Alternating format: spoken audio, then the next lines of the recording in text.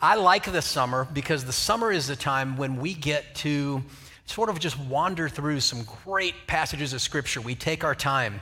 We're not limited to a certain number of weeks for a series or even just a certain Sunday morning to cover a passage. And this will be one of those Sunday mornings that will be a little different than your notes indicate. If you have the app downloaded to your phone or your tablet or whatever device you happen to use, you will probably see several pages of notes. Well, today we're just really going to get through the introduction because I feel like the introduction is important enough or powerful enough to stand alone as one message. But more importantly than that, I feel like it's the message that God has, that he wants us to focus on this morning. And I've been praying that God will give you eyes to see and ears to hear the truth today, and that you can walk away and live differently and be changed by the power of God's word through his Holy Spirit. So I want to ask you a question today. I want to just take a quick poll. I did this in staff meeting on Tuesday to various results. Does anybody in here, do you love, are you a fan of Wheel of Fortune? Anyone a big Wheel of Fortune fan? Anybody? I need to see hands. I got a spotlight in my eyes. Okay. Anybody have strong feelings about Wheel of Fortune? The other way, like you hate Wheel of Fortune, you don't like Wheel of Fortune? Anybody? So Lori Shows, Pastor Dan's wife, I asked her this first service. I leaned over to him during the worship song. I'm like, hey, you like Wheel of Fortune? She was like, that's pretty random during worship, isn't it, Pastor Rick? And she goes, I love Wheel of Fortune. She said, one of my life goals is to be on Wheel of Fortune as a contestant. And so we're going to pray for Lori that God will help her actualize her life goal. If you send it out there into the atmosphere, no, I'm just teasing with you. If you do become a contestant, will you mention the church? Will you just give a shout out to Cap City? Yeah, we can't help with that, but we can, God will send it back to you sevenfold, as the scriptures say. I hate Wheel of Fortune. Hate it. And I want to tell you why. Matter of fact, when it comes on in my house, if I hear it come on, I literally will jump up and find the remote control and change the channel. I absolutely hate Wheel of Fortune. There are a few shows I hate. There's a movie I won't watch, The Wizard of Oz, scares me to death, will not watch it, cannot stand it, hate it. There are TV shows I will not watch, one of them Wheel of Fortune. You may wonder why, you'd never in a million years guess. But next time you see Wheel of Fortune, this is what I want you to do. Listen to the very beginning of Wheel of Fortune. Listen to when they are doing the introductions. The music comes on. This is what the announcer says. And now it's time to welcome the stars of our show, Pat Sajak and Vanna White. And they come walking out, and everybody's like, ooh, look at Pat and Vanna. And they're the stars of the show. I'm like, are you kidding me? Perhaps the stars of the show are the companies that pay for the commercials, that pay for your inflated salaries and all of the work that you've had done over the years. Maybe the stars of the show are the contestants who come on and play the games. Maybe it's you and I who watch these shows, but it's certainly not Pat and Vanna. They're not the stars of the show. A star of the show is somebody who stands back and the world revolves around them. The star of the show is somebody who commands that everybody cater to them, that wants the attention and wants the focus. It drives me absolutely crazy that they would introduce themselves to America as the stars of the show. Why, you might ask? Well, I don't consider myself the star of any show. I mean, I'm a preacher. I teach you guys. I'm certainly not the star of a show. Maybe a Higgins to the Tonight Show that points people toward the star. You are not the star of the show in life. There's a hard one. Sometimes we feel like we're the stars of the show. The world should revolve around us. We should get accolades and be made comfortable. People should treat us really well. And as a matter of fact, we gauge experiences and events and groups we join and friends we make by what comes back to us and not what we give. And we're not the stars of the show. You and I are just people who point to the star of the show, and may I tell you who the star of the show is? It's Jesus. And whether or not you happen to stand on a stage or whether or not you happen to sit in a chair or serve or whatever it is we do together, we point to Jesus as the star of the show. And to me, that's the only reasonable place for us to be. So I pick on people like Wheel of Fortune. It was kind of funny in staff meeting. I asked, there were some adamant responses in defense of Pat and Vanna, so you'll know they were well represented. And I said, but did you know the wheel actually forms a pentagram? And so I'm just teasing with you.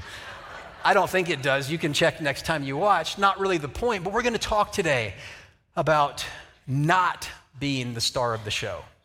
We're going to talk today about who, in fact, is the star of the show. We're going to begin talking through a story that is, I believe, the Apostle Paul's favorite story as he wrote the New Testament, his favorite Old Testament story. I believe that it's been referred to in the New Testament probably more times than any other story, at least that I'm aware of, and it's one that you and I are going to talk about today. It's the story of the children of Israel, and it's the story of the children of Israel crossing the Jordan River. It's a story that we talked about in Hebrews chapter 4 last week. It was mentioned. It's mentioned in the Psalms. It's written about and celebrated, and it's one that you and I can identify with. Now, the Old Testament is written for a number of reasons. One of the reasons the Old Testament is written for us is so that we can learn history of the Jewish people.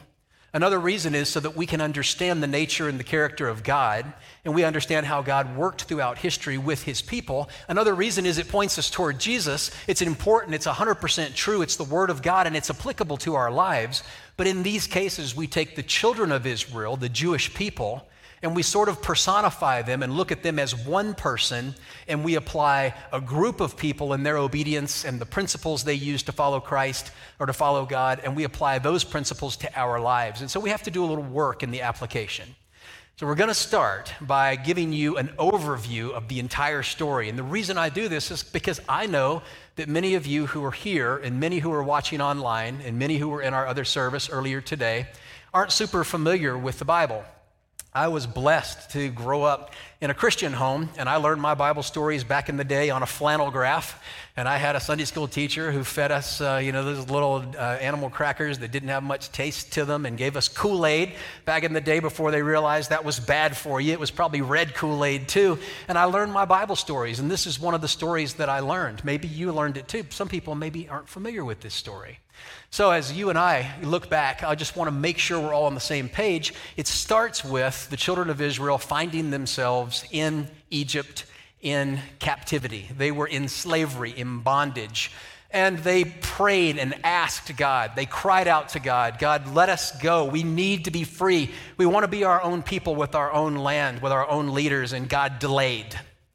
So for the first time in this story, we see an important principle, and that is that oftentimes we call out to God, we want certainty about the future, and we realize that we don't always get the certainty that we want, but we do get the clarity about what we need to do right now, and that sometimes we wait.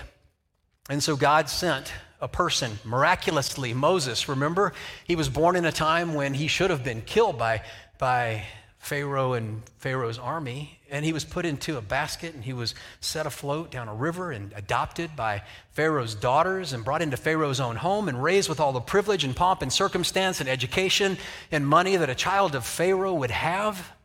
Ended up committing a murder, and the murder would have been for good reason, you and I would have thought, but probably not good reason according to Pharaoh and the Egyptians. And so Moses took off on the run. And the Bible says that he ran from his own people who didn't understand him. He ran from the Egyptians who wanted to kill him. And he ran, and he ran, and he ran, and he ran. And finally he sat down, and he sat down by a well. He was done running from his past, running from his mistakes, running from the people who wanted to kill him, running from himself.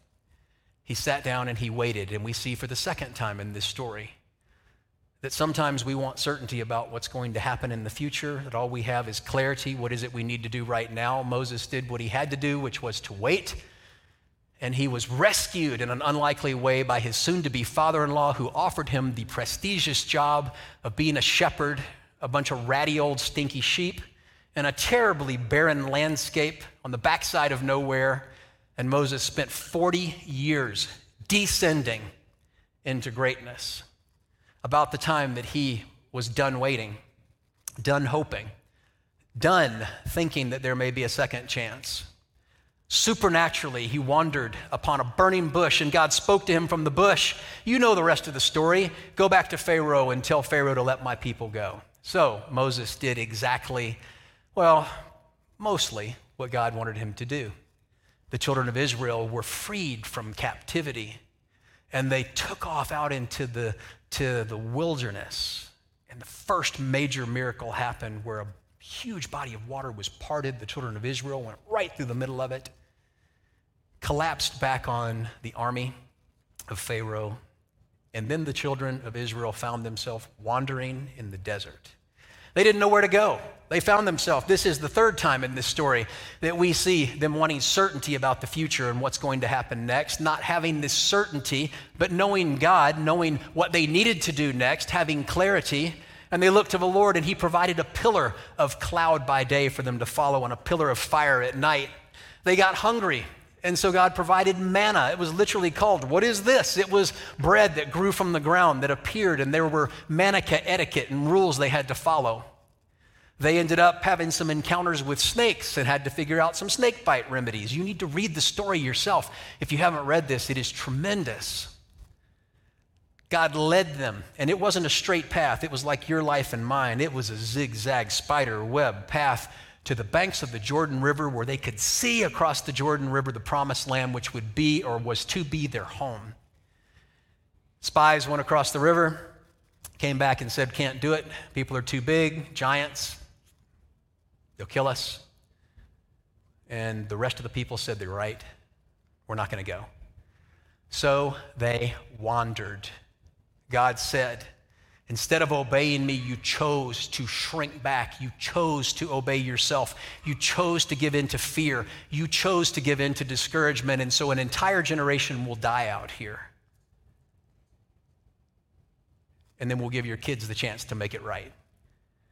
You know, one of my prayers for my generation, for me, is that we never hear that from the Lord. That we never hear, you guys have messed it up. You didn't get it right. So you're all going to die, and I hope your kids can do a better job than you did. Now, I am not talking about politics. I'm not talking about citizenship. I'm not talking about activism. All those things are important. I'm talking about purpose in life. I'm talking about lighting a candle instead of cursing the darkness. I'm talking about making a difference in a world that desperately needs to hear Jesus. So an entire generation of people dropped dead in the wilderness and came full circle back to the banks of the Jordan River, where they camped out, getting a second chance. Now, your notes will give you all that information this week. Don't read ahead. We're going to talk about that next week. I want to talk to you tonight or today about the transition between two leaders, between Moses and Joshua. Moses was the leader for that first generation, and he had made his own mistakes. He'd done some tremendous things, some great things, acts of obedience. He'd also done some things that disappointed God, and he paid the price for these things. And so Moses wasn't allowed to go into the promised land. And so there was a time, and there was such a tension here. You and I, we read about it, and it's like, no big deal. We weren't there. I'm sure it was just two guys, one passing a torch to the other.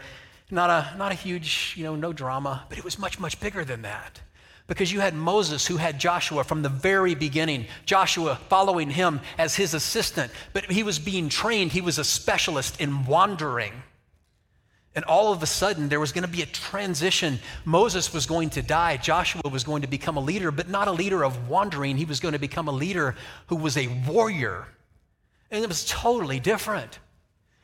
And so Moses, in his last moments, I like to think, grabbed Joshua by the arm, and Joshua was freaking out, saying, I can't lead this group of people. You couldn't lead this group of people. God can't even lead this group of people half the time. And Moses, I like to think, this is a Rick paraphrase. It isn't in the scriptures. It's alluded to in the scriptures. Grabbed Joshua by the arm and said, listen, I'm going to die. Old man, wandering off, glorious death, probably on a cane, at least a walking stick, walking with younger Joshua. And saying, listen, there are a lot of things you need to know, but God's going to tell you what you need to know. You're going to want some certainty, but you're not going to get certainty. You'll have clarity. You'll know exactly what you need to do next. But he said, remember this. This is what I think he told them. Remember, you're going to be tempted now, but remember this. You are not the star of the show. The reason that I'm not allowed to go into the promised land is because I forgot that. Moses, the star of the show, he said, I forgot that, and it cost me. Never forget, you are not the star of the show. Well, who's the star? For us, we point to Jesus. For them, they pointed to God and the Ark of the Covenant that represented the presence of God and the coming of Jesus. So there was a leadership transition that happened. Joshua, because he's human, was probably a little freaked out. And you and I, well, we freak out too in times of uncertainty. Oftentimes we spend much of our time demanding certainty from the Lord. I need to know what's going to happen next. I need to know what's going to happen next month. I need to know what's going to happen next year. I need to know what's going to happen with my relationship, with my 401k, with my job promotion. I need to know what's going to happen with my health. I need to know what's going to happen with our government. I need to know what's going to happen with our world. I want to know what's going to... And we don't get that certainty. What you and I get is the same thing Joshua got. And that, my friends, is clarity. So let's talk about this. This is God giving instructions to Joshua, these instructions as applicable to you and I as they were to him. We're going to work through this in our next 15 minutes, and I trust that there's going to be something that the Holy Spirit of God deposits in your heart and will change your life because of it. Joshua, as we said, had been trained by Moses. There was a huge transition. He was scared, and God said, be strong and very courageous. Now, how do you command somebody to be strong and very courageous? I can't tell you be strong and very courageous because those are kind of hard to be commanded to do. You can't command me not to be afraid. You can't command me, but yet God did. God was telling him, you be strong and be very courageous. And so I ask the question, the same question that you ask or that you may ask. And that's why? How? Because we live in a time where strength and courage, they're hard to come by. I talked on the phone to a good friend. He's been a friend since I was in elementary school, an older guy. I say that not to be disparaging, just to let you know he's a couple decades older than me, which means he's a couple decades wiser than me, probably more than a couple decades wiser than me. That's the way it should work, right? The older we get, the wiser we should become, the softer heart we should have, the less judgmental, the more encouraging. That's how this guy is. He works with leaders, church leaders across the world, across the country especially. And he asked me how our church was going, and I talked to him and I asked him how things were going and what's he seeing. What do you see him with church leaders? What do you see him with Christians? And he said, Rick, this is what I see. He said, Christians are freaked out. He used two words. He said, Christians are panicked right now, and many of them are paralyzed.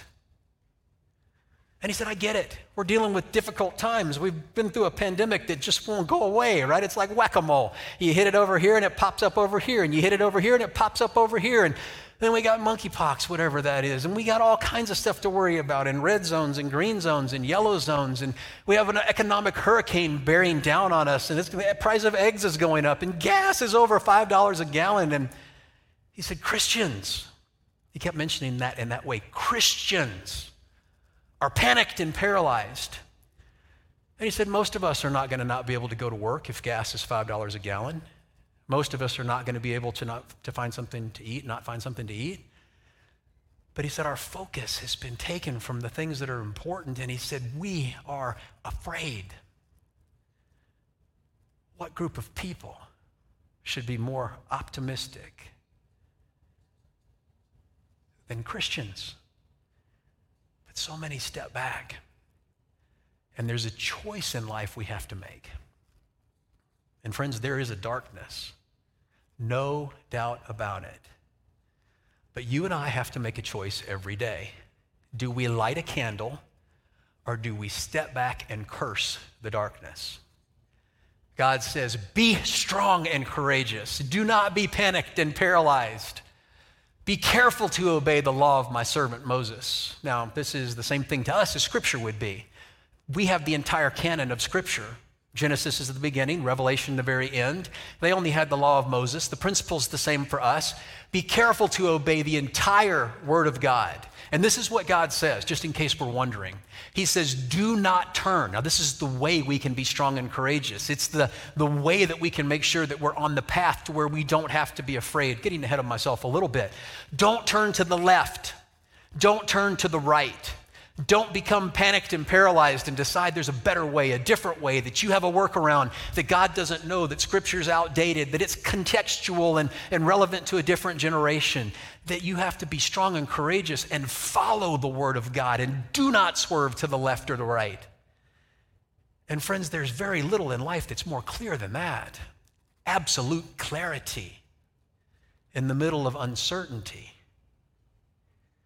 Because if you do this, you'll be successful wherever you go. And the wherever you go will be wherever God's leading us.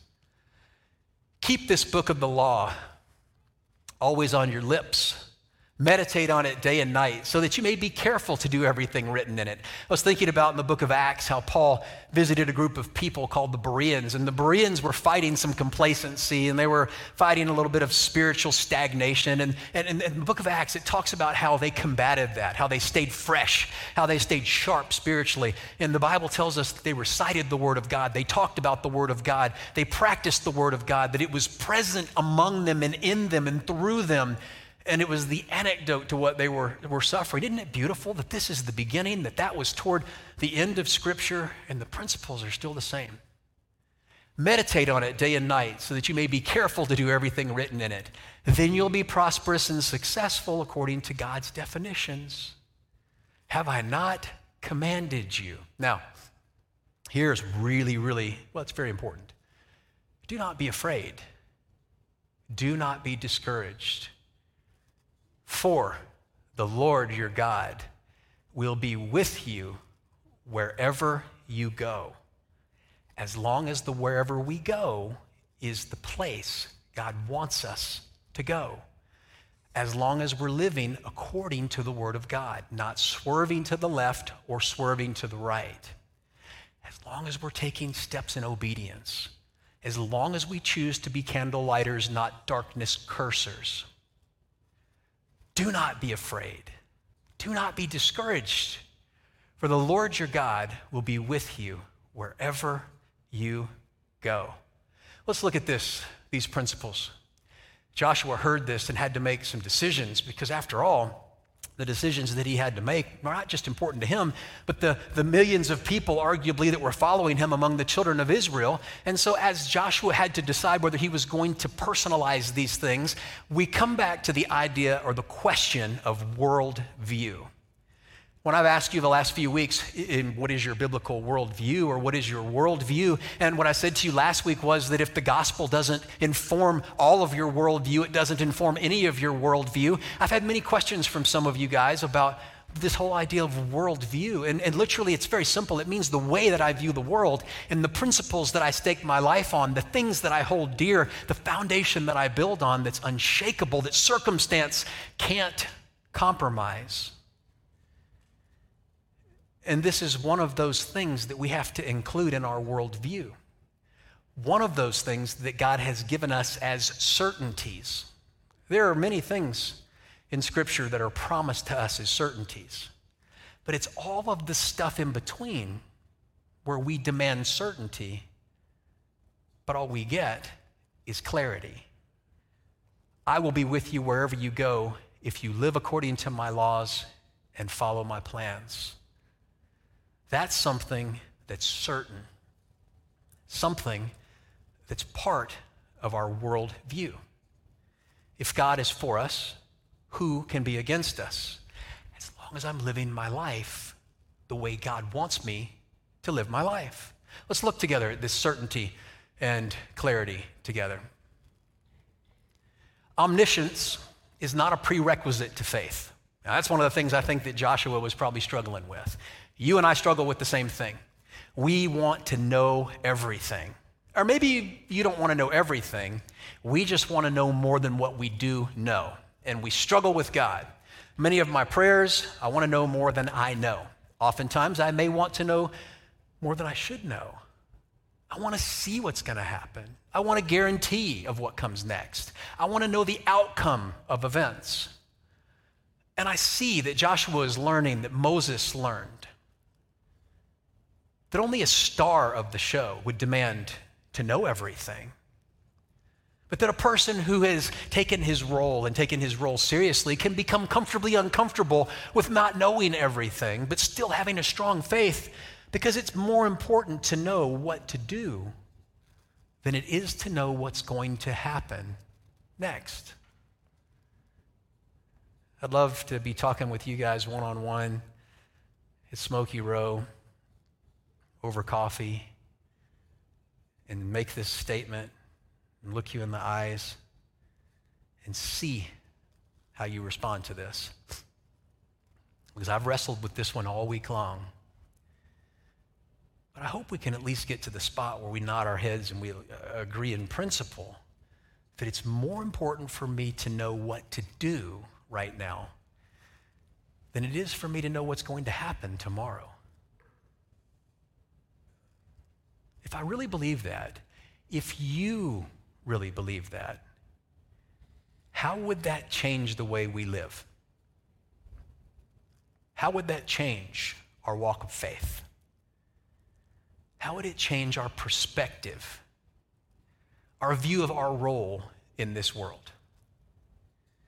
So I fast forwarded, and we're skipping so much good stuff, and we're going to come back and cover some of these things, not all of them, to the end of this book, or almost the end in Joshua 24. And Joshua has taken the mantle of servantship, of leadership. He's become a warring, in the best possible way, leader, humble, leading his people most of the time the way that God wanted him to lead. And he comes to the very end, and he comes to some conclusions, and it's part of his worldview, part of our worldview. It's part of what we stake our very lives on. And he says in Joshua 24:15, but if serving the Lord seems undesirable to you, then you make the decision to choose for yourself this day whom you will serve. And I was thinking about this, and I thought, who among us, who would look at God and say, you know, it's just undesirable for me to serve you? But you know, we live in a way that oftentimes communicates that, even if we don't mean to. And we get so overwhelmed with all of the stuff that we live around and among and the reasons we have to be paralyzed. And we lose focus. And as I've said to you, what group of people have more reason to be optimistic than a believer? But it's a battle for where we look. I had lunch with a good friend this week. He's probably watching online today. And he and his wife are involved in one of our City Serve teams. And we were talking about his experience. He's a great guy, like most of us. He's somebody who probably isn't going to go out and buy a brand new Lamborghini, but he's not going to have to not go to work or ride his bike to work if gas gets up to $5.10 a gallon. He does fine, does well. He and his wife serving in inner city Des Moines Public School, elementary school. And they were down at one of these elementary schools, and they had just given the teachers some food and hung out and encouraged the teachers and the students. The end of the year, one of our most at-risk schools. And he said, we just hung out in the office. It's about 9 o'clock in the morning. And he said, these kids kept coming in. And he goes, they were late. School started at like 8:20. And I looked over and I asked the receptionist, why are they coming in late? And she goes, well, they oftentimes have to walk. Their parents don't bring them. They have to get rides. He said, I noticed they were dirty. This is a guy who doesn't see many kids who are dirty. He said they kept coming in. Their clothes didn't fit right, torn. Looked like they just wandered in off the street. And he said, as they came in, he said, there were so many of them. He said, they walked up to the desk and the receptionist just smiled and said, help yourself, help yourself, help yourself. He said, they went back and got these bags.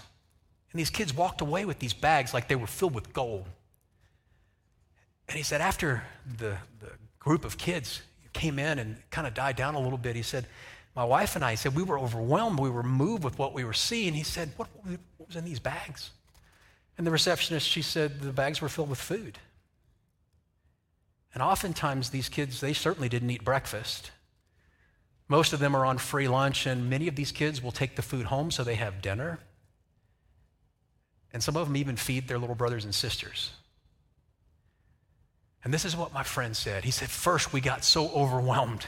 I mean, you get angry, right? The system needs to do something. The government needs to do something. The world's a terrible place. Kids are hungry. And he said, then we realized. And it was such a great moment for me to hear this and see him say this. He said, we realized that we couldn't fix every kid. He said, we couldn't. But he said, we also realized that we sure could help several. He said, we made a difference. We weren't able to help every single kid in Des Moines. But he said, you know what? We sure helped some of them. And he said, what better place to be? Friends, that's the reason we get excited about serving the Lord. I can't fix the world. But you know what? We can fix some of it by introducing Jesus to people who desperately need to know him in an optimistic and positive way, pointing them toward truth, creating, not condemning. And Joshua says, but if serving the Lord seems undesirable to you, then choose for yourself whom you're going to serve. You can go back and serve the little g gods of the people you used to know, but